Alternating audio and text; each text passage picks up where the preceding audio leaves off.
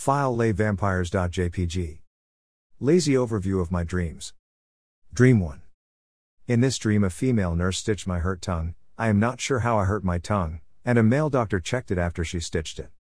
My family lived in a house that was where my Aunt Jay's house should be. When I returned, my mom and one of my brothers were outside in the yard. They cooked some baked chicken along with some vegetables and something else, and I moved some outdoor furniture, maybe a table, for them. Dream 2. I am not sure if I was in this dream or not. It took place during the day at a party that was mostly taking place outside a house. Among the various people at the party was a man who was worried about whether audio was playing or not from some kind of device that he had, and a very pale little girl.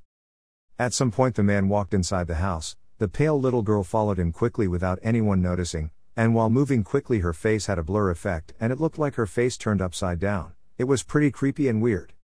Besides the brief blur effect and upside down face, she suddenly had fangs like a vampire. Her face probably turned back to normal, except maybe she looked more vampire-like, and she attacked the man from behind by grabbing him and biting him on his neck to drink his blood, I assume.